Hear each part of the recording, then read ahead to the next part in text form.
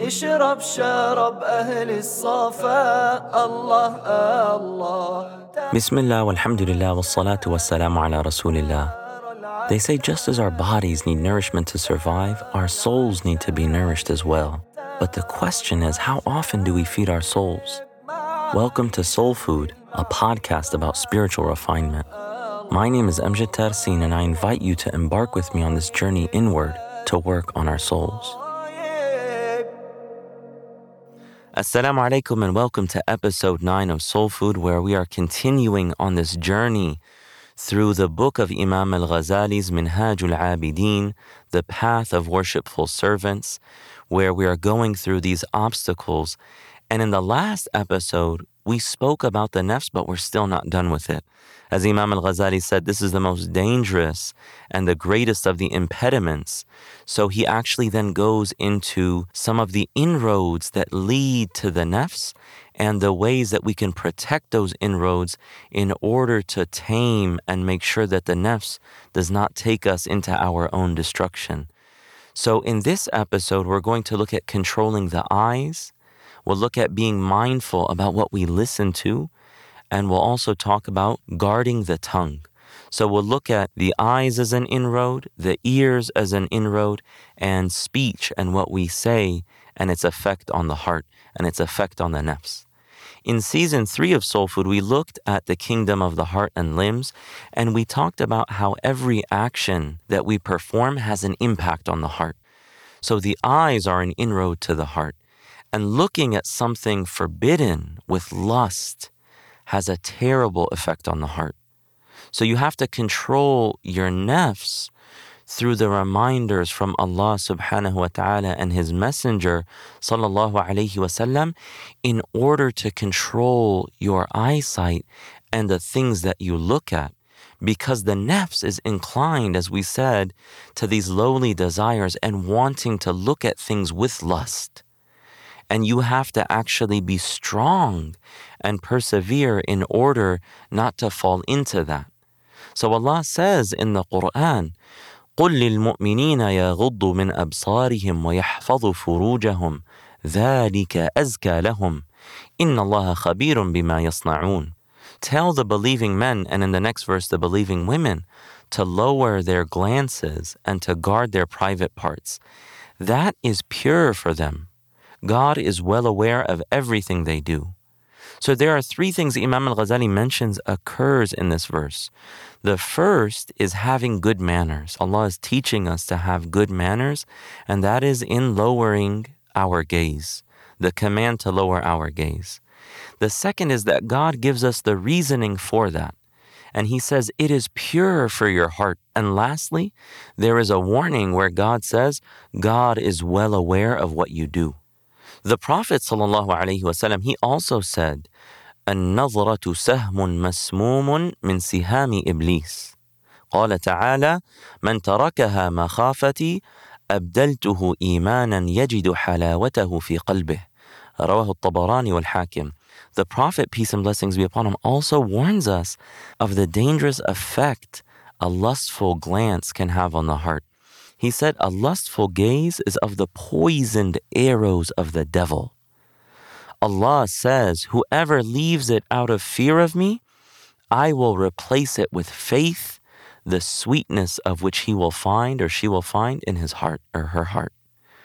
So when we decide not to look at something with lust, out of recognizing that this is what God has commanded us to do, then Allah promises us that He will replace that feeling with the sweetness of faith that we will experience in our hearts. The scary thing is in today's world, how widespread vile images are. Nakedness and things that are really only meant to incite lust within us. And these things have almost crept into every public space, whether it's advertising or TV shows or movies or even just what people are wearing in the street sometimes, is really people are giving into this culture of desires and really just expressing lust to never before seen proportions, at least not in recent times. So we have to be very careful. And even despite the fact that it's everywhere, we need to recognize that it harms our hearts. And we need to be people who are not allowing our eyes to fall into that lust. And we also need to be mindful of our own sense of modesty, not inciting that within other people to the best of our ability. So Imam al-Ghazali also says another way that you're able to control what you look at and encourage your nafs not to give in to those lustful desires is to remember what your eyes were created for. In this life, they were created to help you reflect on the beautiful creation of Allah subhanahu wa ta'ala, the sunrise and the beautiful scenery in nature and the cosmos and the galaxies and the stars. It is also helpful in seeking knowledge and reading the Quran and looking at beautiful things in the world. And in the next life, your eyes will have the greatest nobility and reward and purpose. And that is to gaze upon the noble countenance of Allah Jalla Jalaluh.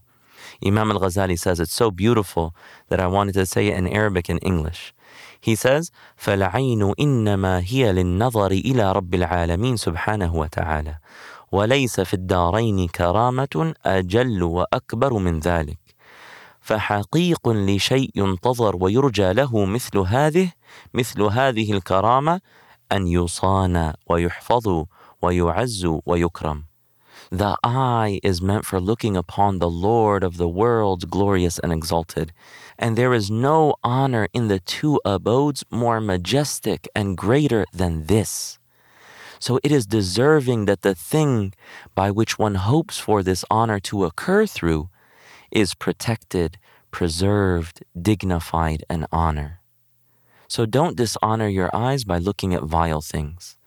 The next thing Imam al-Ghazali talks about is being careful what we listen to, because our ears are also an inroad to our heart. So he says, don't listen to vile speech or things that have no benefit.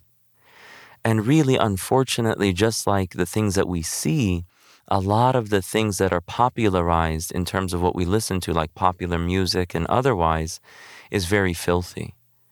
And, we hear swear words and things like that. And people say, what's the big deal? It's normal. But, Allah says in the Quran, do not become accustomed to vile things, even if they're widespread. That goodness and beauty and ugliness are not equal, even if you're amazed at how widespread ugliness has become. So even if people think it's normal, the Prophet ﷺ taught us that blessed are the strangers who hold on to virtues when people have lost touch with them. So remain virtuous, even if you're the only person in the crowd who's doing so. And another thing about the things that we listen to and why we have to be careful about what we listen to is because when you listen to a conversation or you're part of a conversation, you're a partner in what is being said. You're not passive. You're actually an accomplice in the thing that is being said. So if you're listening to it and you're actively listening to it and you're not having a problem with anything that's being said, or you're not cutting yourself off from what's being said, then you're actually included in that conversation. So listening to things also creates these thoughts in our hearts. So when we listen to something good, we start to have positive thoughts, and that's called knowledge that occurs in the heart. But negative things can also negatively impact the heart as well. And Imam al-Ghazali says sometimes you might hear something harmful or confusing and it stays with you for a very long time and affects your heart. So find good alternatives. Righteous people, even in their free time, everything doesn't have to be a lesson, or not everything has to be Quran, but even in their free time, they would listen to nasheeds or qasa'id that would praise Allah and His Messenger in order to have these good alternatives, to enjoy it and to have fun, but to have a beneficial alternative. And Imam al-Ghazali says that just like some kind of speech is poison, just like food can be poisonous, some kind of speech is poisonous. So be careful who and what you listen to. This brings us to the final point about guarding the tongue. The Prophet ﷺ said, كل كلام ابن آدم عليه لا له إلا أمرا بمعروف أو نهيا عن منكر أو ذكرا لله عز وجل. Prophet ﷺ said, all of the speech of the son of Adam, of the human being, are against him, not for him, except commanding something good, forbidding something wrong, or the remembrance of God, the glorious and majestic. So we have to be careful what we say as well. What you say affects the rest of your limbs. The Prophet ﷺ said in another hadith, when a person wakes up, the limbs are humbled before the tongue and say, we ask you by God to remain upright. For if you are upright, we will follow suit. But if you are crooked, we become crooked too. This hadith is narrated by Imam al-Tirmidhi. So we have to be careful of what we say. The second thing Imam al-Ghazali says regarding the tongue is when you watch what you say, it safeguards your time. That a lot of time is wasted in life talking about things that really are at best are of no benefit and at worst are harmful. The third thing he mentions is that when you watch what you say, it safeguards your good deeds. Imam Abdullah ibn al-Mubarak, he said, if I was going to backbite anyone, I would backbite my mother because she is the person most deserving of my good deeds. So when you're careful about what you say, because when you backbite someone, they take from your good deeds, or if you have no good deeds left, you take from their sins. So Sayyidina Abdullah ibn al-Mubarak, he said, if I was going to backbite anyone, I'd backbite my mother because she's most deserving of my good deeds. So when you're careful about what you say, it actually protects and preserves your good deeds. The fourth thing Imam al-Ghazali says is that when you watch what you say, it protects you from the troubles of the world. Because people get themselves into a lot of trouble when they talk a lot. The last thing he mentions is that one of the ways that you can control and protect what you say is by remembering the afflictions of the next life for a person who says things that they shouldn't have said. The Prophet ﷺ saw people on the night of Ascension who were eating dead corpses. And he asked Jibreel, he asked the angel Gabriel, who are these people? And he said, these are the people who ate the meat of others. I.e., they were people who engaged in backbiting. And then Imam al-Ghazali says, if this is not enough for you to be careful, very careful about what you say, then recognizing that even excessive speech that is permissible causes a person distress in the hereafter because they are going to be accountable for every single thing that they said. So he says, just be very careful about what you say and recognize that your eyes and your ears and your tongue are inroads to your heart and that you will be held accountable for them. So that brings us to the call to action. And this is related to speech specifically. Ask yourself the question before you say anything. Is what I'm about to say clearly useful? Does it have some clear benefit? Is it for Allah subhanahu wa ta'ala? Is it commanding something good? Is it forbidding something wrong? Or is it in some way remembrance of Allah and something that is pleasing to Him? If not, choose silence. Because whoever is silent is safe. So that's the call to action today. Ask yourself that question before you engage in things. And if not, then just choose silence. And there's nothing wrong with that. وصلى الله تعالى على سيدنا محمد وعلى آله وصحبه وسلم والحمد لله رب العالمين.